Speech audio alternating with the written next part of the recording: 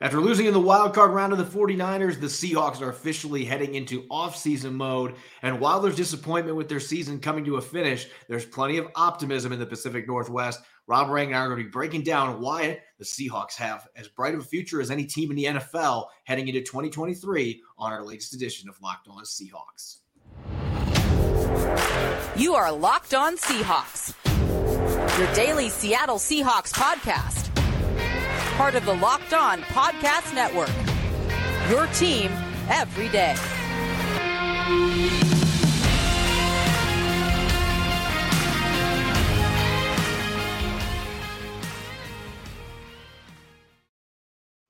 Greetings, 12. This is Corbin Smith, host of the Locked On Seahawks podcast. Joining me for our latest Monday episode, my co-host in crime, Rob Rang. A special thanks to all the 12s out there, as always, for making Locked On Seahawks your first listen 5 days a week. Unfortunately, we're not celebrating a victory. No Victory Monday today. We are kicking off the offseason. The Seahawks eliminated by the 49ers, 41-23 in the wild card round on Saturday, ushering in the offseason, maybe a little earlier than many fans would have liked to see. But at the same time, there's a lot of reasons for optimism with the Seahawks exceeding all expectations and a bright future heading into 2023 and beyond. Rob and I are going to be breaking that down, plus answering your mailbag questions and taking a look at Saturday's defeat at Levi's Stadium with our final Monday musings of the 2022 season. This episode is brought your way by Prize Picks. Prize Picks is daily fantasy made easy. Pick 2 to 5 players. If they score more or less than their Prize Picks projection, you can win up to 10 times your money on your entry. First-time users can receive a 100% instant deposit match up to $100 with the promo code Locked On. That's prizepicks.com. Promo code Locked On. Now for your lead story here on our Monday edition of Locked On Seahawks. The Seahawks had a lead at halftime against the 49ers on Saturday. Pete Carroll was undefeated in the playoffs as coach of the Seahawks under such circumstances, but unfortunately, all records eventually have to go down, and the 49ers, with an incredible fourth quarter performance, put the Seahawks away, ending their surprising season with a 41-23 victory at Levi's Stadium. And obviously, Rob, anytime that you have an abrupt end to a season, especially when you're like the Seahawks and you surprise, you make the postseason, that abrupt ending, it's never easy to deal with that. There was plenty of emotion, plenty of tears in the locker room, but more so than other teams that I have covered, you could also sense the optimism and the excitement about 2023 and beyond. Everybody was eager to get right back to work the next morning. Geno Smith in lifting weights, even though he's not under contract for next season at this stage. Other players just champing at the bit for the opportunity to get back into action next season. And you can obviously sit here and look at a number of different reasons why, but this truly is an example of a team that exceeded all expectations last year, and the best should be yet to come for the Seattle Seahawks.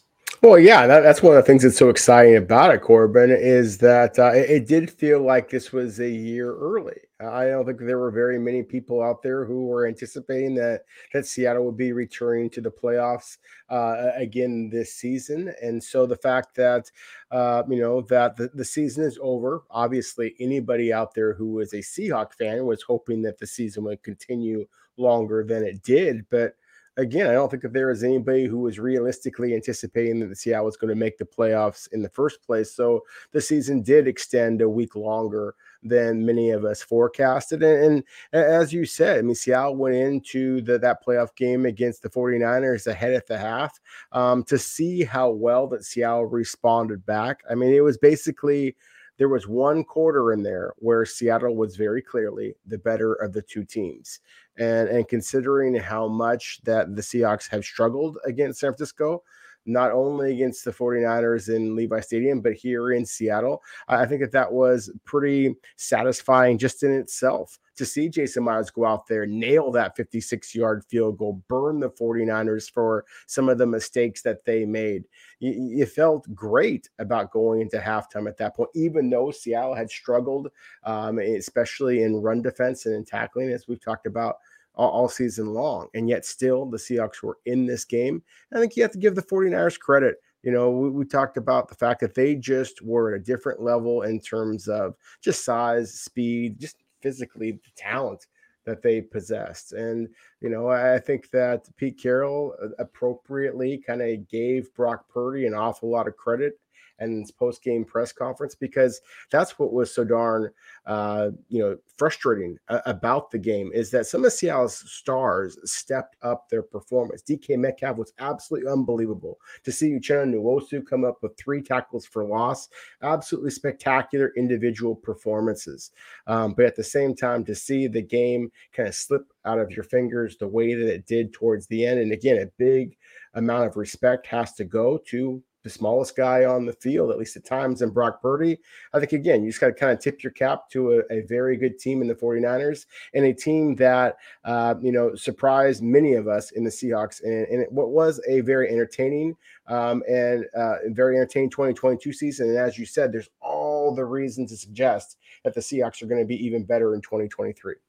I like that Pete Carroll today in his post-season press conference pointed out that it took the 49ers several years to build the roster that they have currently. And the Seahawks are just in the beginning stages of doing that. And what really helps them, and this has been a talking point for us all season, we've been on Russell Wilson, Denver Broncos watch really since week 1 when the Seahawks beat them at Lumen Field, because Seattle gets their first and second round pick. And so that's really why you can sense that optimism in the locker room. They feel like they're just getting started, because this team was projected to win 5.5 games by the people running the books. This was not supposed to be a playoff team, and yet they go 9-8. Geno Smith breaks a bunch of franchise records.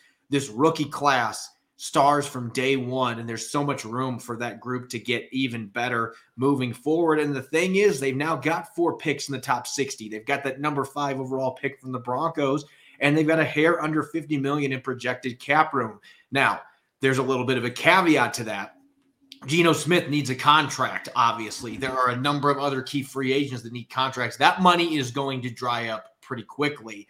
$50 million in cap space really isn't that much in the NFL when you consider how much you got to pay starter quality players. And they're also going to have to account for all the draft picks that they're going to be making, especially having 2 first rounders at number 5 overall selection.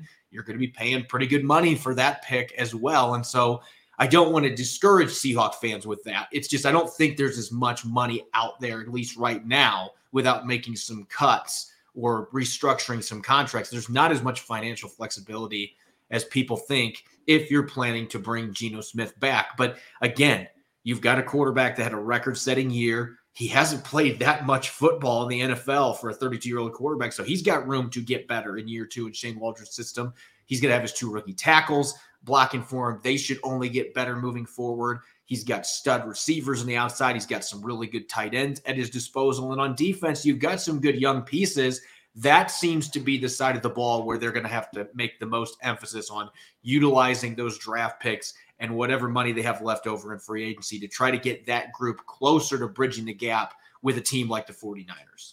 Yeah, that was clearly the difference between the 2 rosters, was just the fact that the 49ers were able to get such consistent pressure with just their base front, whereas the 49ers, or as the Seahawks, kind of consistently had to get pretty creative to be able to generate any type of consistent pressure. And then, of course, just the lack of tackling in the back half of that as well. Really what it comes down to is the Seahawks have options.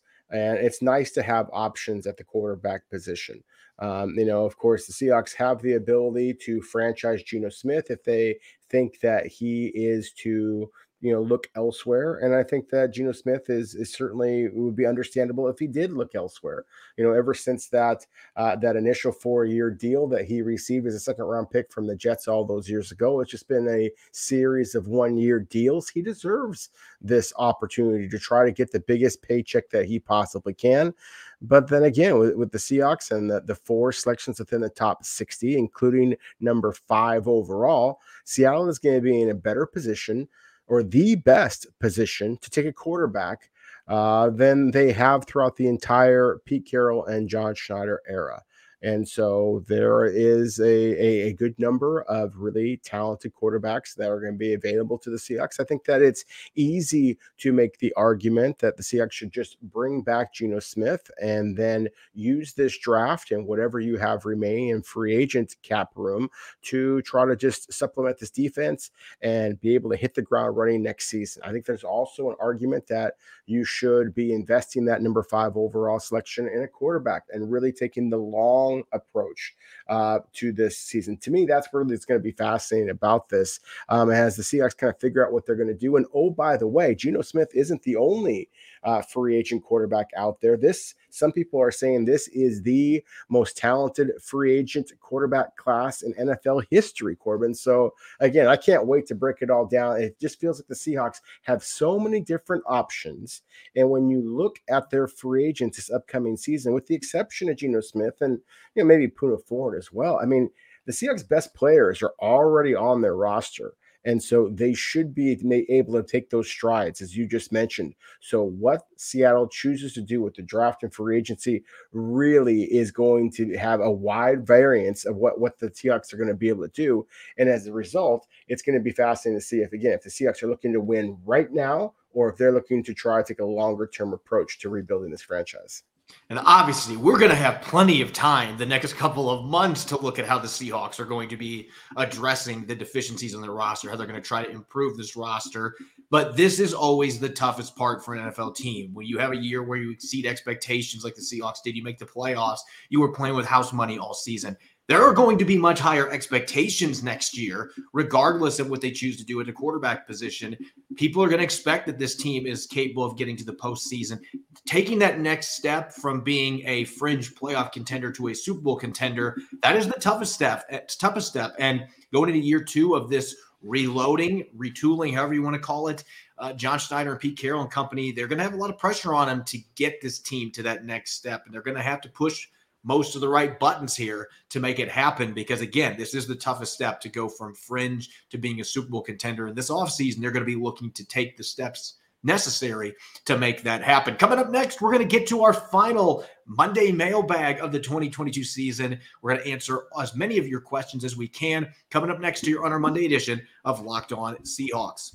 This episode is brought your way by Prize Picks. It's wildcard weekend. Things are going to wrap up tonight with the Cowboys and the Buccaneers. I'm banking on Dak Prescott having a big bounce-back day with 2 passing touchdowns against the Bucs. That might not seem like a bold leap, but with Prize Picks, it's easy to play daily fantasy and put those entries to the test. Pick 2 to 5 players. If they score more or less than their Prize Picks projection, you can win up to 10 times your money on any entry. There's no competing against other people. It's only you versus the projections available. And Prize Picks offers projections in any sport you watch, whether it's the NBA, MLB, NHL, even boxing. It's that easy, and entries can be made in 60 seconds or less with safe and fast withdrawals. It's currently operational in over 30 states as well as Canada. Download the Prize Picks app or go to prizepicks.com to sign up and play daily fantasy sports. First-time users can receive a 100% instant deposit match up to $100 with the promo code Locked On. If you deposit $100, Prize Picks will give you $100. Don't forget to enter the promo code Locked On at sign up for an instant deposit match up to $100. Now for a word from our sponsor, BetterHelp. Life can be full of challenges. Over the past year, our family has undergone significant strife with family members dealing with major health issues. It's been a struggle for me and my loved ones coping with it mentally. Life can be full of twists and turns, so it's important to show yourself through it all. And BetterHelp Online Therapy will assess your needs and can match you with your own licensed professional therapist in less than 48 hours. Therapy worked wonders for me, but don't just take my word for it. Having someone in your corner to guide you when you're struggling to navigate obstacles can be invaluable. It's not a crisis line. It's not self-help. It's professional therapy done securely online, available to people worldwide. With therapy, it can take a few tries to find the right fit for you, and BetterHelp is a great way to invest in yourself. BetterHelp has a special offer to our listeners. Get 10% off your first month at betterhelp.com/lockedon. That's 10% off your first month of online therapy at betterhelp.com/lockedon. You're listening to the Monday edition of Locked On Seahawks. I'm your host, Corbin Smith. Glad as always to be joined by my co-host in crime, Rob Rang. And a thanks to all the 12s out there, whether this is your first time listening to the Locked On Seahawks podcast or you are a regular listener. We greatly appreciate all of you. And thanks for supporting us throughout the 2022 season and moving into the offseason as well. For your second listen, don't forget to check out the Locked On NFL podcast to get your daily conversations on the biggest NFL stories. They've got in-depth analysis on the biggest games, NFL key predictions every Friday. And on Monday, our local insiders cover the weekend with game-to-game episodes. Locked On NFL is available on YouTube and wherever you get your podcasts. Continuing our latest Monday episode, we obviously will be doing mailbags throughout the offseason as well, but this will be our final mailbag of the 2022 season as we tie up loose ends with the Seahawks losing to the 49ers in the wild card round. We had tons of questions from you, the 12s. We're going to try to answer as many of those as we can today. And Rob, I'm going to dish it to you first. This question coming from Spencer Levian tweets, switching to the 3-4 was banking on a healthy Jamal Adams. Two questions here. Will we ever see a healthy, impactful Jamal Adams again? And should we consider switching back to a 4-3? Two very interesting questions that I think play off of each other depending on your answers.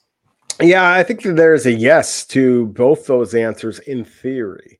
The Jamal, obviously you got to be able to get Jamal back on the field. If the Seahawks are going to be able to have any type of, real success using that position. I mean, Ryan Neal's a good football player, and we've seen Quandre Diggs, seen Jonathan Abram, Tease Tabor.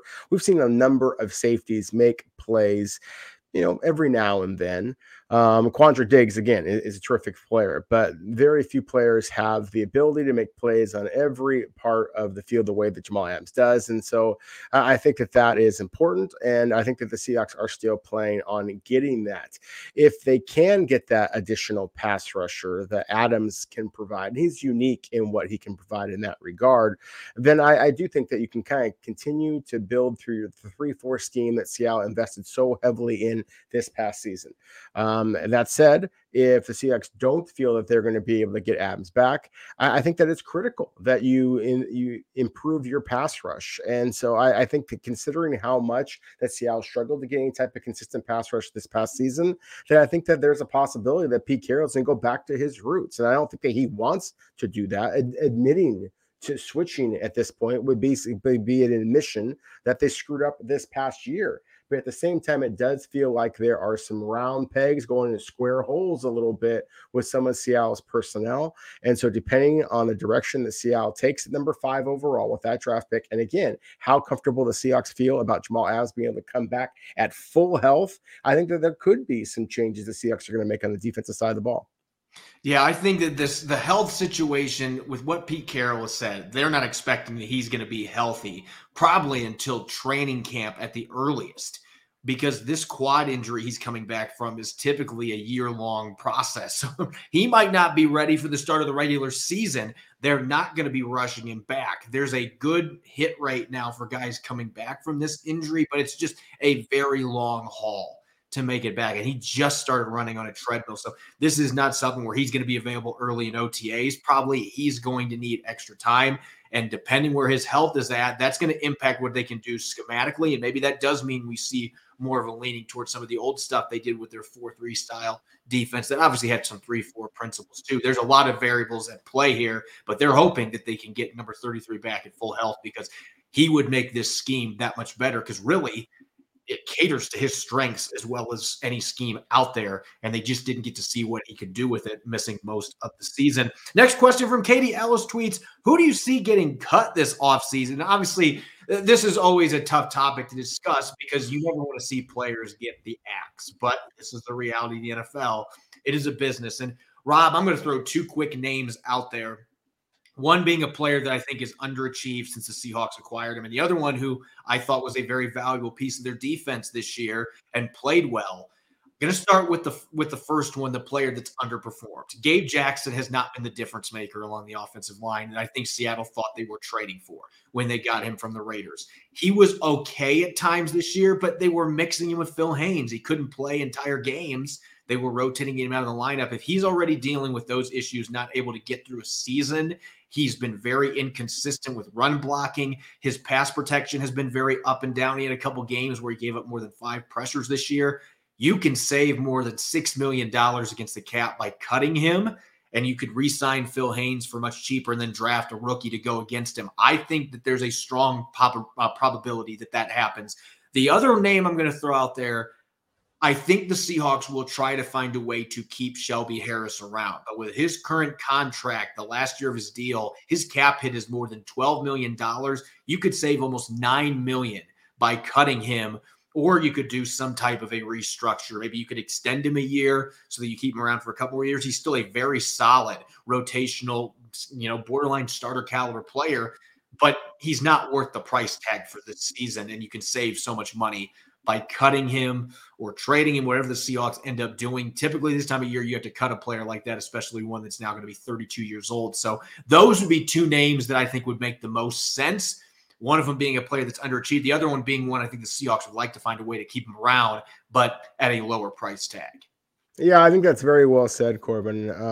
Shelby Harris, I think, has been a terrific player since Seattle acquired him in the Russell Wilson trade. Really an underrated performer for the Seahawks. But yeah, at that price point, given his age, I do think that Seattle might look to be able to extend him if they can, and be able to try and drop down that yearly rate down a little bit.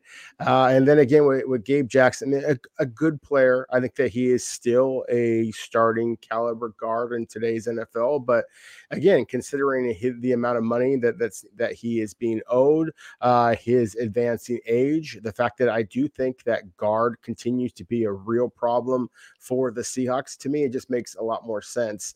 Both sense in terms of it's logical and sense in terms of financially for Seattle to go with a younger, cheaper option with a little bit higher upside.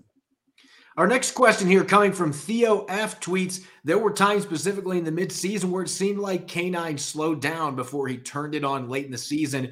Do we have a problem there? And if so, what running back archetype should we be acquiring? Is the answer re-signing Rashad Penny as a change of pace backup running back? So I'm going to answer this one just from my running back background, but I do think Seattle has some concerns of their running back position behind Ken Walker III. Could Rashad Penny be brought back? Absolutely.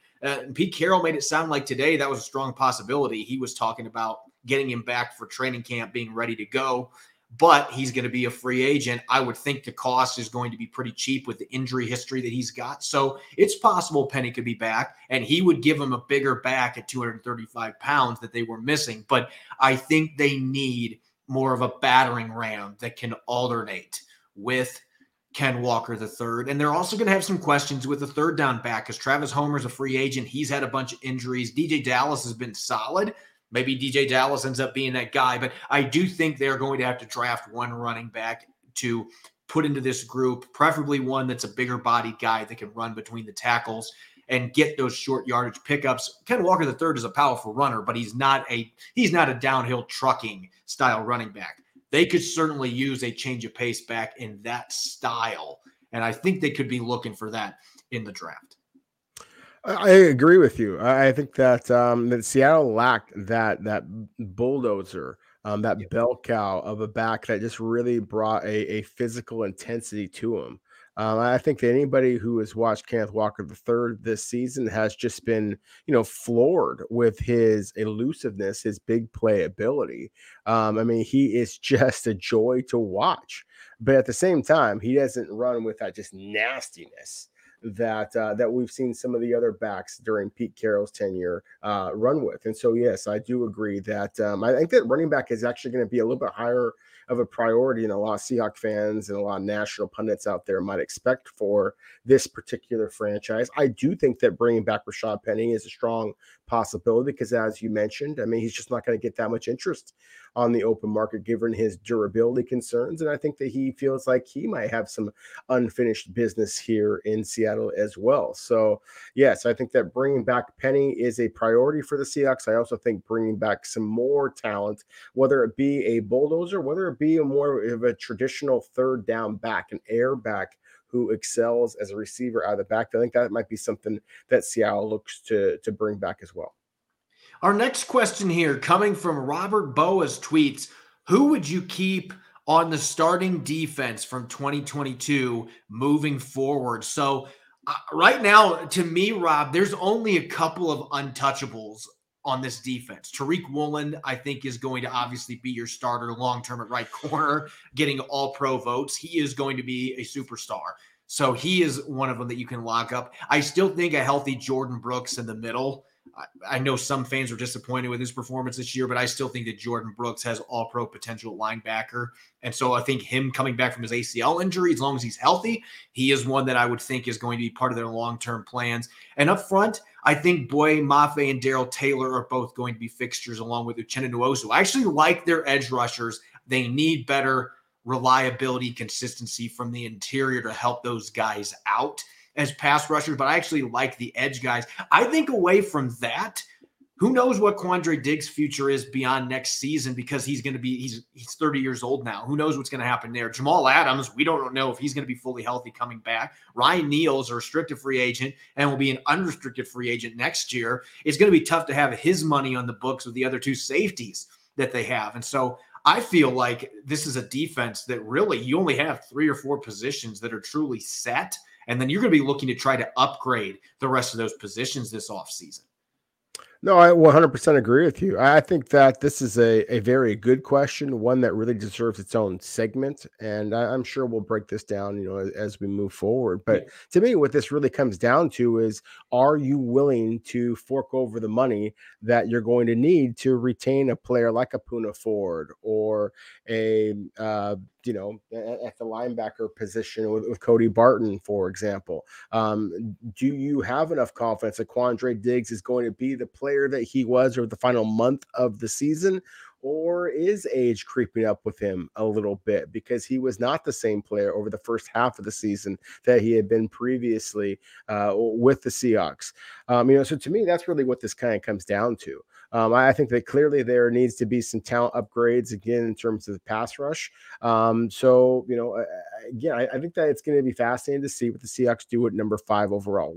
That decision right there alone is going to really dictate what Seattle does basically the rest of the way. I just feel like a lot of these high draft picks have to go to the defensive side of the football. We're going to have plenty of time to debate about what positions it should be, what players it should be. But this does feel like a team that needs to shore up the defense to really get that gap closed with the 49ers. The offense has a lot of the pieces that they need, but the defense, it really does feel like a lot of the positions could be ripe for looking for upgrades going into 2023 and beyond. Coming up next, we're going to share our final Monday musings for the 2022 season, the Seahawks losing to the 49ers in the wild card round. We're going to share some in-depth takeaways after rewatching the film from that game. We'll look at offense, defense, and special teams coming up next here on our Monday edition of Locked On Seahawks. This episode is brought your way by Ultimate Football GM. If you've ever dreamed of becoming an NFL GM and managing your football franchise, well, your dream can come true, and this game is definitely for you. You manage every strategic aspect of your team, playing through the season and leading your team to glory. Unless you're like me, I'm struggling this season. You're responsible for hiring the right coaches and coordinators, trading players, making draft picks, navigating your franchise through free agency and the draft, and all the ups and downs of the season. All of this in a challenging and realistic game world. Ultimate Football GM is completely free and playable offline. You can play on the go as you want and when you want to. I'm currently managing the Honolulu Sharks. Year 2 is not going near as well as I thought it was going to. I've got a lot of young players that, quite frankly, are not developing how I hoped they would. I'm hoping to get back on track moving forward to compete against the rest of the Locked On hosts in our virtual league. It's an absolute blast, and our listeners should join in the fun in their own league. Locked On Seahawks listeners get a 100% free boost to their franchise when they use the promo code Locked On. That's in all caps in the game store. That's Locked On in all caps. So make sure to check it out today. You can download the game by going to ultimate-gm.com or look it up on the App Store. That's ultimate-gm.com. Ultimate Football GM. Start your dynasty today. You're listening to the Monday edition of Locked On Seahawks. I'm your host, Corbin Smith. Glad to be joined, as always, by my co-host in crime, Rob Rang. And a special thanks to all the 12s out there for making Locked On Seahawks your first listen 5 days a week. We greatly appreciate it. All right, Rob, it's time for our final Monday musings of the season. It's kind of depressing because, we're not going to have a game to break down next week unless maybe we'll do a Monday musings for the Pro Bowl. Oh, wait, there isn't going to be an actual Pro Bowl game this year. So this will be our final Monday musings, our in-depth takeaways from the previous game. The Seahawks falling short 41-23 against the 49ers in the wild card round. They were ahead at halftime, only down 6 after 3 quarters. Really kept this game close until the fourth quarter happened, and the 49ers, the more talented team, were able to blow things up at Levi Stadium. And 25 unanswered points, you're not going to win playoff games when that happens to you. So unfortunately, the season is over for the Seahawks. Let's look at this game from Saturday, one that the Seahawks were very competitive in for probably, you could say, half the game, because the first quarter they were down 10-0, and then they were outscored by 25 points, unanswered 25 points in the late third and fourth quarter. So they certainly had their bumps in the road, but they also scored 17 points in the second quarter. And let's start on offense, Rob. What was the big thing that stood out to you on the offensive side of the ball? The Seahawks did have more success this time around than they did in the first 2 regular season matchups. Yeah, I think that from a positive standpoint, I think that the performance of DK Metcalf was very exciting. For him to have the performance that he had, 10 catches, 136 yards, 2 touchdowns, really just imposed his will at times. We saw the elite combination of size, speed, power, focus, double clutching the pass, but then reeling it back in. Critical ball that he caught there. I just was really excited about that. At the same time, I also was concerned about the fact that it does seem like when the Seahawks have lost games this season, they have gone so focused on the wide receivers. And that unfortunately was again the case in this situation. 25 targets to Seattle's wide receivers, 10 combined targets to Seattle's tight ends and running backs. Of those 10 targets to the running backs, not a single catch by a running back. That stunned me. I really thought that was something that Seattle might try to get the 49ers get the 49ers linebackers moving around a little bit. Again, of those 10 targets to tight ends, only 4 of them were caught for a grand total of 25 yards. Again, really thought that would be one of the areas in which that Seattle would try to get those linebackers for the 49ers moving around, be able to create a little bit more area in the running game in the middle of the field. But again, I really think that one of the things that you have to kind of take away from this, if you're a Seahawks fan and you want to be optimistic, is the fact that your biggest superstar on offense, number 14, had a spectacular performance, looked hungry and ready to deliver these types of big time performances whenever the next situation like this presents itself. Playoff DK Metcalf is just a different animal. He's going to find a way to bottle that up in the regular season, because I think the other thing that was encouraging is it seemed like he was able to keep his emotions in check in this game too. He was still playing with passion, but not over the top like we've seen him have some issues with. So that to me is the biggest thing with DK Metcalf. Don't beat yourself by getting overly emotional in the heat of the moment. And I think that's something going into year 5 is going to continue to be a focal point for the Seahawks, because when he is right mentally and he is right emotionally, good luck defending him with his physical tool set. And you saw that against the 49ers, taking advantage against the number 1 defense, had a 50-yard touchdown catch. So that was certainly a positive. The other big positive to me, the pass protection was obviously not perfect. The key decisive turnover in the game, Charles Omenihu getting back there and knocking the ball out of Geno Smith's hands. And so pass protection broke down a few times in this game. But Nick Bosa didn't have a single quarterback hit in this game.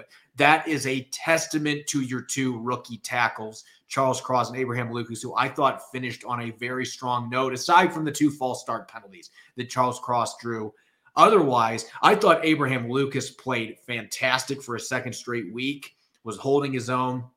He did get beat by Omenihu, was credited with that sack allowed, but otherwise was very good. He held down Nick Bosa most of the game. Charles Cross held his own against San Francisco's rushers. And even in the interior, I mean, as a team, they gave up 2 quarterback hits the entire game. There were some pressures mixed in there, but I mean, I thought compared to the first 2 matchups, it was night and day.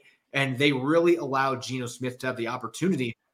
Smith started 9 for 10 because he had time to throw the football, and he was getting the football out decisively, making smart decisions. Second half, that changed a little bit when they fell behind a couple scores, and he had to try to force the issue a little bit. But I think that is the biggest positive out of this game. There were certainly some missed opportunities there. There were some key pressures, one of them leading to that fumble by Geno Smith that came at the wrong time. But I thought this was a positive stepping stone, particularly for the tackles going towards year 2.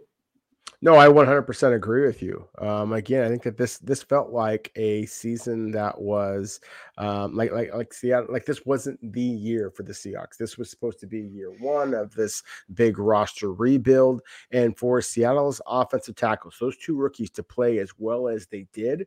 Again, I think that is probably the single biggest reason why the Seahawks fans should be feeling very optimistic about what might happen next season, whether it be Geno Smith or some other quarterback.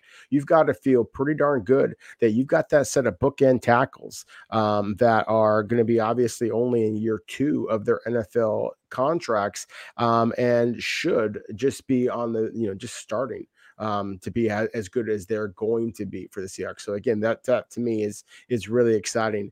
I think on the defensive side of the ball, again, one of the things that was really exciting is we talked about on offense with DK Metcalf, your biggest star, having his biggest performance. I thought Uchenna Nwosu, the biggest free agent addition the Seahawks have made in years, continued his spectacular first season in Seattle. I mean, he was everywhere. He was Bosa in this game.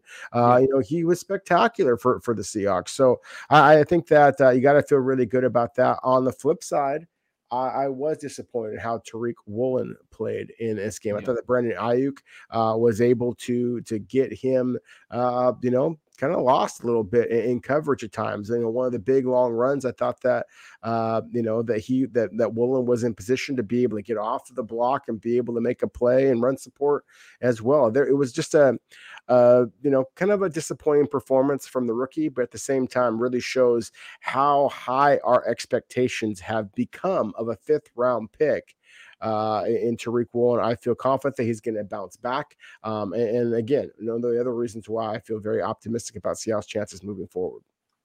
Yeah, there's not much for me to say with positivity about the defense coming out of this game because they had their opportunities. I guess the good news is you held them to 2 field goals on 3 red zone possessions in the first half. And that was after giving up a bunch of explosive plays and having a bunch of missed tackles and busted coverages, the pass rush not showing up. That is where my frustration coming out of this game lies, because you look at the previous 2 matchups and the Seahawks just simply could not get pressure on whoever was the quarterback. And it changed in this game. There were plenty of plays where they were getting after Brock Purdy, but they couldn't get him down. Like Pete Carroll said after the game, they made him look like Fran Tarkenton out there. He was moving all over the place, and that is not really Brock Purdy's game necessarily.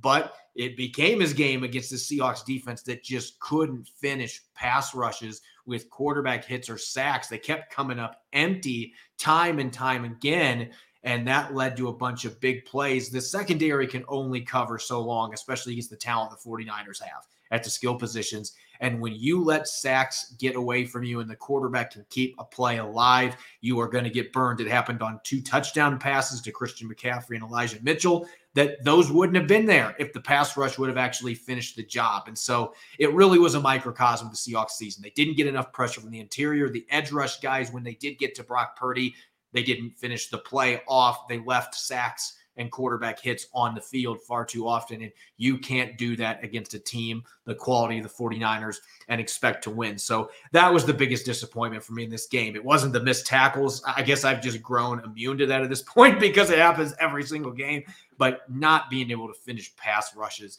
and making Brock Purdy look like Fran Tarkenton out there, as Pete Carroll said, that was the worst problem in this football game, and it led to a number of explosives by not being able to finish. They got to get that figured out going into next year.